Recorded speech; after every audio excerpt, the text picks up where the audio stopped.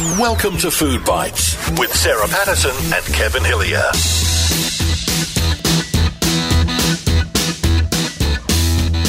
Hello and welcome to Food Bites, the Easter edition. Do you know what excites me most about this episode, Kevin? Bunnies? Well, the combination of chocolate and cheese that we're about to delve into. Oh, it is good, isn't it? Oh, could there be anything better, really? When this was floated, I said, my immediate response was, chocolate and cheese needs to be addressed immediately. And we have. You don't want anything to go off in these situations. So you've got chocolate and cheese and you've... combining the two is just genius. And we've got the person who has the expertise to explain to us how and why it works, that being Kirsten Tibballs. Yes, the chocolate queen on TV. Chocolate queen, but you might also remember Kirsten from MasterChef. Yeah. She set one of the finale challenges, which was just... incredible. I mean, you just want to eat it with your eyes, but she is amazing. She is a gold medal winning chocolatier and pastry chef. She won gold, I believe, at the Pastry Olympics. The Olympics. She went to the Olympics. We got an Olympic gold medalist on. And she comes from Leongatha, Kevin. There you go. You're going to find out all this stuff when we play the interview. And also after the interview, of course, it's time for the food poll. And we decided to keep it sweet, seeing as we're talking to Kirsten. Because this week we haven't had enough chocolate. No, we've just walked into everywhere you walk into the supermarket. You can be in the non-chocolate aisle and there's chocolate. Yeah, but with it, my thinking with this food poll was that it's nice to have bickies and a cup of tea, but it's just while you, Kevin, unfortunately, I think are trying to curb your bicky habit. But we're putting homemade Monte Carlos with the jam oozing out up against the old traditional favourite yo-yos. I love Monte Carlos. Yeah, I do too. I'm sorry, Kevin. It's torture. You know I'm very mean. I'm a mean wife. On the one occasion per year that radio stations used to have the full box of biscuits, and they were not the plain horrible ones. They were actually the cream. You know, you got assorted creams. The Arnott's assorted cream arrived, and they turned. I had the Monte Carlos staked out from about 20 paces, and the orange slices were left over. Yeah, I wasn't fond of them. No one ate those. They tasted a bit funny. I reckon. Suspicious. I think that they should have been called Agent Orange, not Orange Slices. Anyway, let's get to our guest because this is good fun. This is Kirsten Tibballs. You're listening to Food Bites with Sarah Patterson and Kevin Hillier. Well, welcome to Food Bites. Thank you. Kirsten, before we start, we have a lot of quality people on this show that come from Gippsland. I hadn't realised you were a Leongatha girl. Yeah, I am. Originally from the country, and that's where my heart is actually. What are your memories of growing up and what kind of food was on the table? Well, actually, my dad was a school teacher both my parents were, in Gippsland, and he had a school in Ruby where he ran classes from prep right through to year 7 in the one classroom. Wow. And the classroom was beside our house on acreage. I was going to say Ruby, there's hardly anything there, is there? No. So I do remember that because, the kids used to come into our house for lunch, and so I remember that part of it very vividly. But my mum was a very good cook and she had a Scottish background. So a lot of the Scottish traditional foods certainly were served on the table, like golden syrup dumplings, and she made all her own pastries and things like that, pasties and so lots of beautiful food. You're dressing up the Scottish thing. Where's the haggis? Yeah, I know. We never had that, fortunately. Oh, what a good mum. I know. Is that where the initial interest in pastry and baking came from, Kirsten, with your mum's creations? Because you got interested, didn't you, from quite an early age? I was interested from about the age of 8, although that ended disastrously. I made a cake with my best friend at her house, and her mum had a brand new oven. So we were the first people to use it, and we got a recipe out of the Mickey Mouse cookbook for a chocolate cake. So instead of putting a cup and a half of flour, we put a cup and a half of bicarb. Oh! So it resulted in the cake exploding. And, of course, as 8-year-olds, you get quite distracted. So we didn't come back until it was well and truly baked on. Still got a bit of a strained relationship with her mum, but that's hilarious. That would have been something akin to a volcanic eruption or the baking soda. Luckily, I persevered and continued on. Absolutely. Very good. Goodness gracious me. So when did it sort of go from being something that you just had a sort of a passing interest in to something where you thought, okay, I can probably make a career out of this if I really work at it? Probably really early on in high school, and I just started high school and I became unwell. So I actually made a lot of cakes from home. I spent a lot of time at home. So I did a lot of baking and then started a little side business, which was brilliant because Mum paid for everything.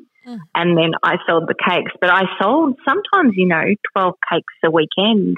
Wow. I would sell probably from the age of 12. So I knew that's exactly what I wanted to do, and then just kept working towards that and building my skills and trying different things. And I entered all the different shows. They had all the local shows like the Royal Melbourne show and the Dandenong show, and where I'd enter all my baked goods into the shows. And baking is such a precise science. And I imagine, Kirsten, you must have a great degree of patience to go from where you've been to where you are now, and the creations that you churn out. Does it require an enormous amount of patience and precision? It does require a lot of patience, and I think patisserie and chocolate is something that it's very much a science, so there are rules that you're guided by, where I think when you're making something cuisine, if you've got a sauce there, you'll have a little taste and think, it needs a little bit of acidity in it. But with cooking, there's some general rules you have to abide by. So it is patience in terms of the artistry, but there's a very stiff backbone of science there as well. You first came to our attention. We're a MasterChef house here, and you first came to our attention in MasterChef, which I imagine was probably your first big foray into to television. How was that for you? What kind of fit was television like for you? You'd actually be surprised. The first television show I did was the Bert Newton show. That shows you my age. Oh, wow. Like Good Morning Australia. Yeah. I actually came back. I won a gold medal in the Olympics in Germany, in the pastry Olympics, and they asked me to come on. It was quite funny, actually, because I made a chocolate sculpture and Bert knocked it over. It was about, 1.4 metres onto the floor. He was absolutely ecstatic because, of course, that made great television. I hope you apologised. And then he insisted that I pretend to cry. And, so that was actually my first introduction to television, and it went from there. And I've done most episodes, or series, I should say, of MasterChef, which is brilliant. I did the finale challenge in 2017. But most years I do a challenge, which I love. Can we go back to the Pastry Olympics of 2004 in Germany? I didn't know there were Pastry Olympics, but you got a gold medal, and then you went to the World Championships in Vegas in the same year and won that as well. Yeah, it was a big year actually, and I trained for 2 years in preparation of those two competitions, probably up to 30 hours a week of training. Gosh. The Olympics was amazing. So I think the year I competed, there were 49 other countries competing, and to walk away with a gold medal, that was for the live kitchen, was really, amazing for me. It was, a great accolade. So it's probably as much work as an athlete, which is hard to wrap your head around because it's food.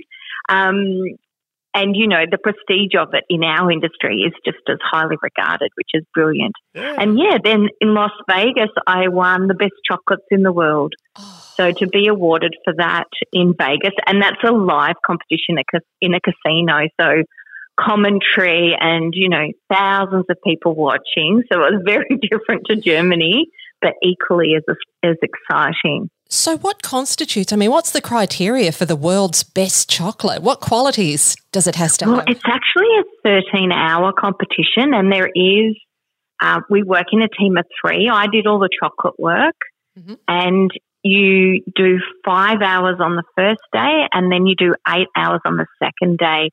You have a theme that you have to create your products to fit that theme, and every product has a set weight, You pre-send your recipes so you can't miss anything because the judges are looking for that. But they're looking for innovation, creativity, defying gravity really with chocolate sculptures and really textural elements that taste absolutely amazing and techniques they've never seen before. So it is quite a lot to prepare for. We had a French coach who was really scary. So I think that was one of the best things we did, because then when the judges walked past, as long as he wasn't walking past, I was actually quite comfortable. What was your theme? Can you tell us that? It was earth, fire, water and wind. Oh. So it was the 4 elements that we incorporated into all of the dishes. And you're talking sugar sculptures, chocolate sculptures, individual chocolate, individual cakes, large cakes, ice cream cakes. Wow. It's so full on in terms of time that you can't eat, you can't stop to have a toilet break.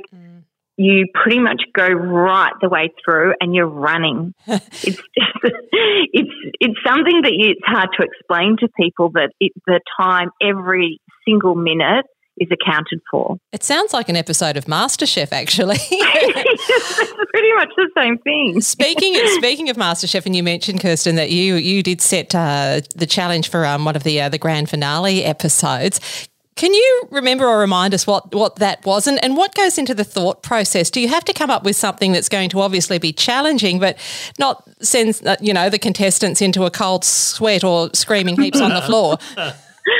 I think they're always traumatised when they're sitting in the kitchen before I even showcase what they're making.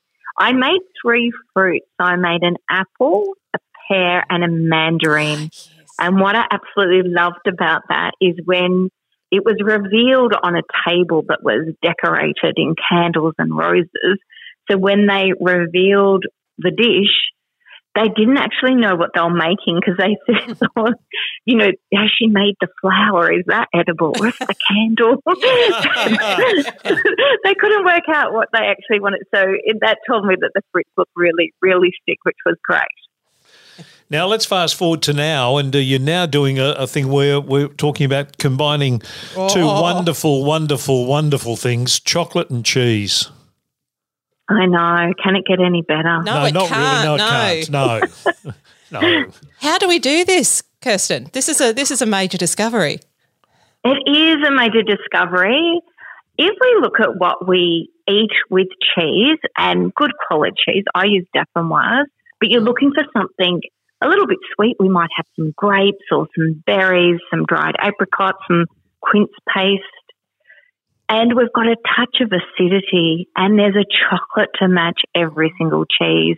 And the beauty of chocolate as well matched with cheese is we use it instead of a cracker. So you've got that beautiful snap of the chocolate.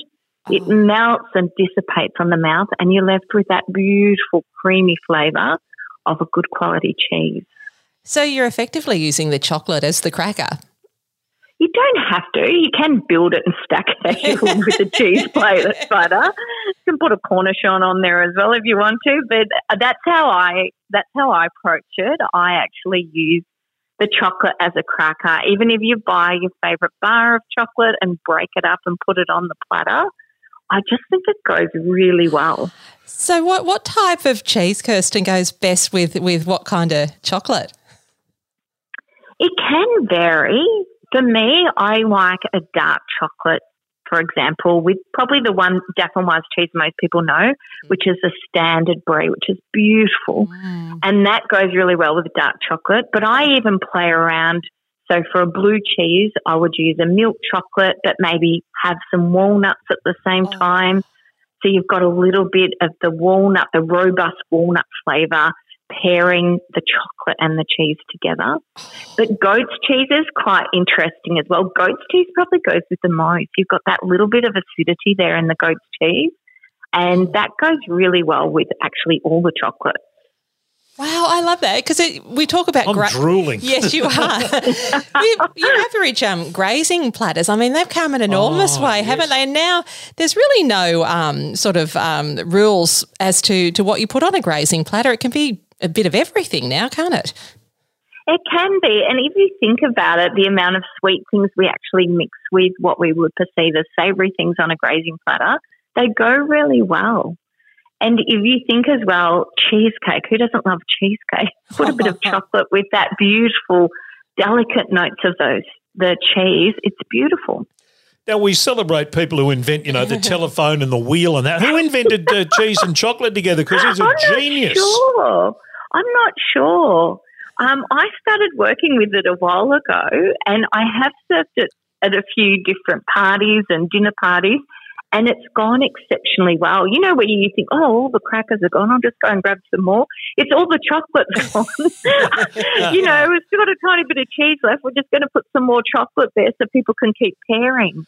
Are we far away from developing a sort of a chocolate and you bite into it and you'll get a brie or something?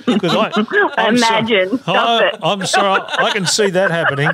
It's happening in my mind right now. It just made me think that we could actually dip it in the chocolate. How good would that be? Oh, that's like, when you do the strawberries with the chocolate on the... Oh. It is. Look at you. You've just thought of something. I would patent that. What do you mean thought of it? I'm in the kitchen making it.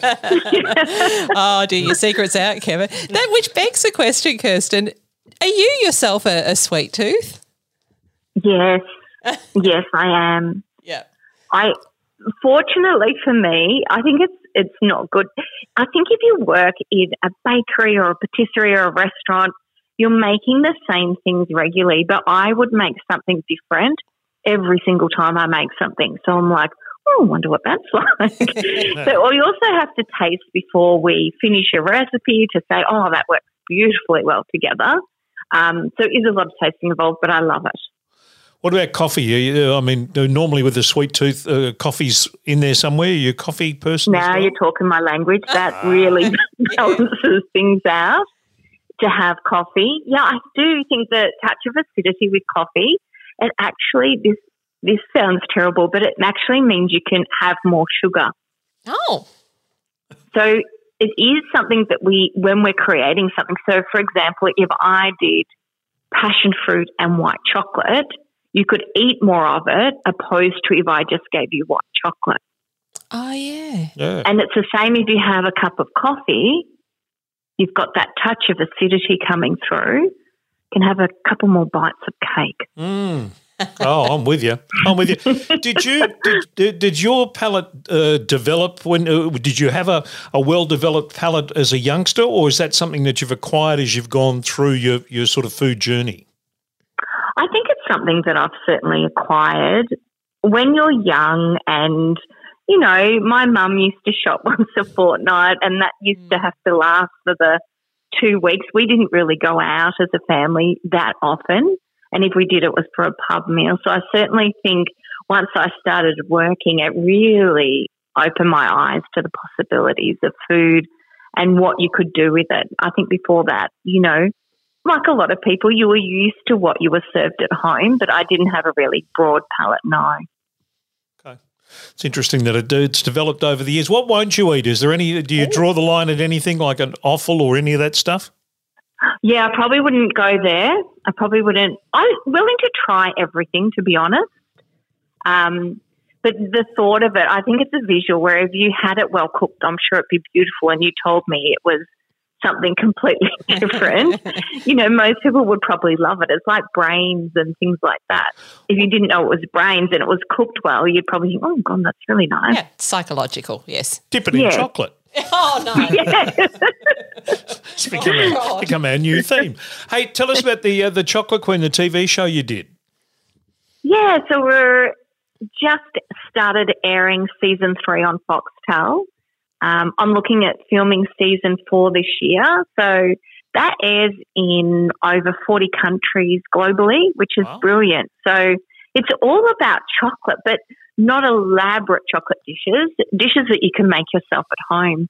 In fact, I have actually made on season 2, I made a chocolate brie, which is really easy. It's just some cheese, some white chocolate, and I wrapped it in a cloth.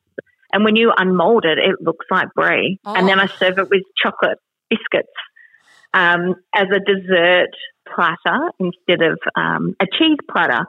So, yeah, it's really simple, easy concepts that people can recreate. I love doing it. Oh, beautiful. Now I've got a question. We've had on this program over the time. We've had Natalie Cook and Stephen Bradbury, and they're gold medal winners, and you're a gold medal winner. And I want to ask you the same question. Where's the gold medal? Where do you keep it from the Pastry Olympics of Germany in 2004? After my son took it to school and said my mum won a gold medal in the Olympics, and I got contacted, but that's amazing. We'd love you to come in. And what sport was it? No. I have it framed.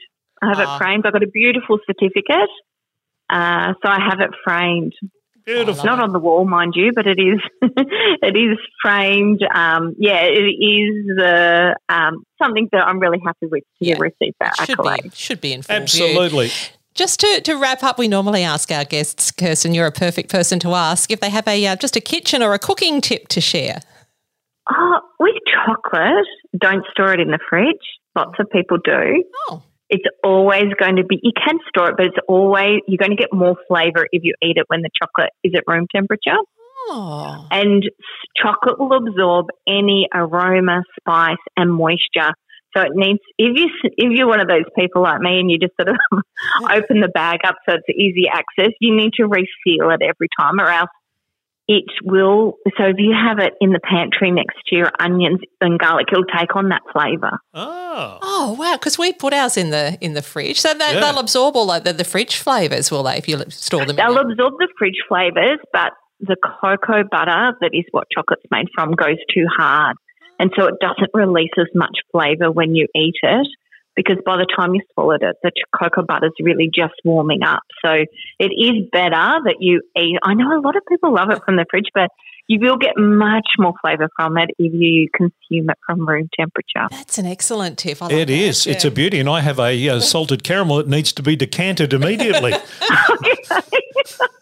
Well, grab some cheese. Yeah, I will. Absolutely will. Kirsten, thank you so much for your time. It's been lovely to catch up with you, and good luck for the future. We look forward to the Chocolate Queen Series 4. Thank you. Thank you so much for having me on. You're listening to Food Bites with Sarah Patterson and Kevin Hillier. All right, there's the Chocolate Queen from Gippsland. Oh, that was most amusing, and Kevin, you could almost patent that. Kirsten says, Shh. No, it's out there now. I might. Dipping your brie in dark chocolate. Thank you to Kirsten for being on the program. Really appreciate it. And that is a fabulous combination. Cheese and chocolate. It's Easter. I don't care. I'm going. I'm hoeing in this weekend. Yeah. Righto, let's get to the food part. Oh, well, look, we're going biscuit against biscuit. Monte Carlos up against yo-yos. Let's Monte see Carlo where we go. Our mate Cherie Dodson starts us off. Always a yo-yo. The crumblier. She means the crumblier, the better. Artie says both are too sweet for me now, but when I did, Kingston's were the go-to. Oh, yeah. Hang on. Kingston's on the list, Artie. Doing a Jim Wilson and adding his own option. Good. Lena says yo-yos. Sue says Monte Carlo. Terry Daniel, if I was allowed to have them, I would have to say both. Sorry. Yeah. Rebecca says, look, oh, my God, yo-yos, hands down, one of my most sought after to veganise. Chris Gates says yo-yos and there's no competition. There you go. Silvana says it's a hard one, but I think yo-yos. Michelle Smith says yo-yos. Michelle Mostert says Monte Carlo. Cindy says putting jam in biscuits turns my stomach. You should get out more. Seriously. Sue says yo-yos for me, especially if they're made by the amazing Dr. Pato. That's right. I think I did a doorstep drop once. They were very good. Dr. Pato now, I think you enjoyed some of that batch as well. Oh, I like yo-yos. Not as much as Monte Carlos. Muriel says... I'm married to yo-yo. Hey. Maybe there may never be any yo-yos in your future. Muriel says can't choose. I love them both. Daz says yo-yos for me reminds me of my dear old mum who could bake these quite often. Probably explains why I'm the size I am too. Oh. Well, that's why I'm trying to cut down on biscuits. And this woman who does this food poll keeps introducing them into the conversation. Ali says yo-yos, definitely. Kerry says yo-yos anytime. Marilyn, definitely yo-yos. They must be homemade, though. Karen says yo-yos. Davin says that is a tough one today, Sarah. It certainly is. Probably yo-yos by the narrowest of margins. Now, Glenn Rodder writes, should I do a Glenn Rodder voice? If you want to. Bloody hell, Pato, fair crack of the whip, wanting me to choose. Buggy you, I'll have both. So you can't choose. There you go. Rachel says both, especially if they are homemade. Annie says yo-yos, please. Jim Wilson, neither. That's not like Jim. Jim normally would introduce a Kingston he has biscuit. got a vomit emoji there. Steve Wood says the Monte Carlo is magnificent. Yes, it is. Old Croaky, neither. Both these are worthy of only being served stale to visitors who turn up unannounced. No one does that now, do they? Just rock up and come in. Old Grumpy it should be instead of Old Croaky. Gee whiz. Sandy Crack says, I've never seen homemade Monte Carlos before. No, they're a bit messy. Good point. All the jam would ooze out. Jane Barnes, neither, thank you. She has impeccable See, Jim, manners. that's called manners. Yeah, right. Not vomit emojis. Thank you. Candace says Monte Carlos every time. Anthony, Monte Carlos all the way. Hope says, come on now, look at yo-yos or nothing. And Merv Hughes has the final word. He does. Monte Carlos every day of the week. I'm interested to know how this went, Kevin. I reckon that sounds fairly close. With 53%. Ooh. The winner is... Yo-yos. It's the custard powder in the biscuit. I love. I've got to say, a really good point by Pierre. I don't like store-made yo-yos. I've never found a store-made yo-yo I like. Homemade yo-yos, beautiful. And the store-bought Monte Carlos, I think, like everything else in life, they're getting smaller and smaller. They are getting smaller, but they're still good. They are still good. I still love the Monte Carlos. Yeah. So 53 to 47, a very tight finish there, but the yo-yos do win. So go and have one with your afternoon coffee. Well, go and have a chocolate. You're bound to find a chocolate one somewhere in the supermarket this weekend. Go and try the combination of cheese and chocolate and report back and tell us what you think. Oh, yeah.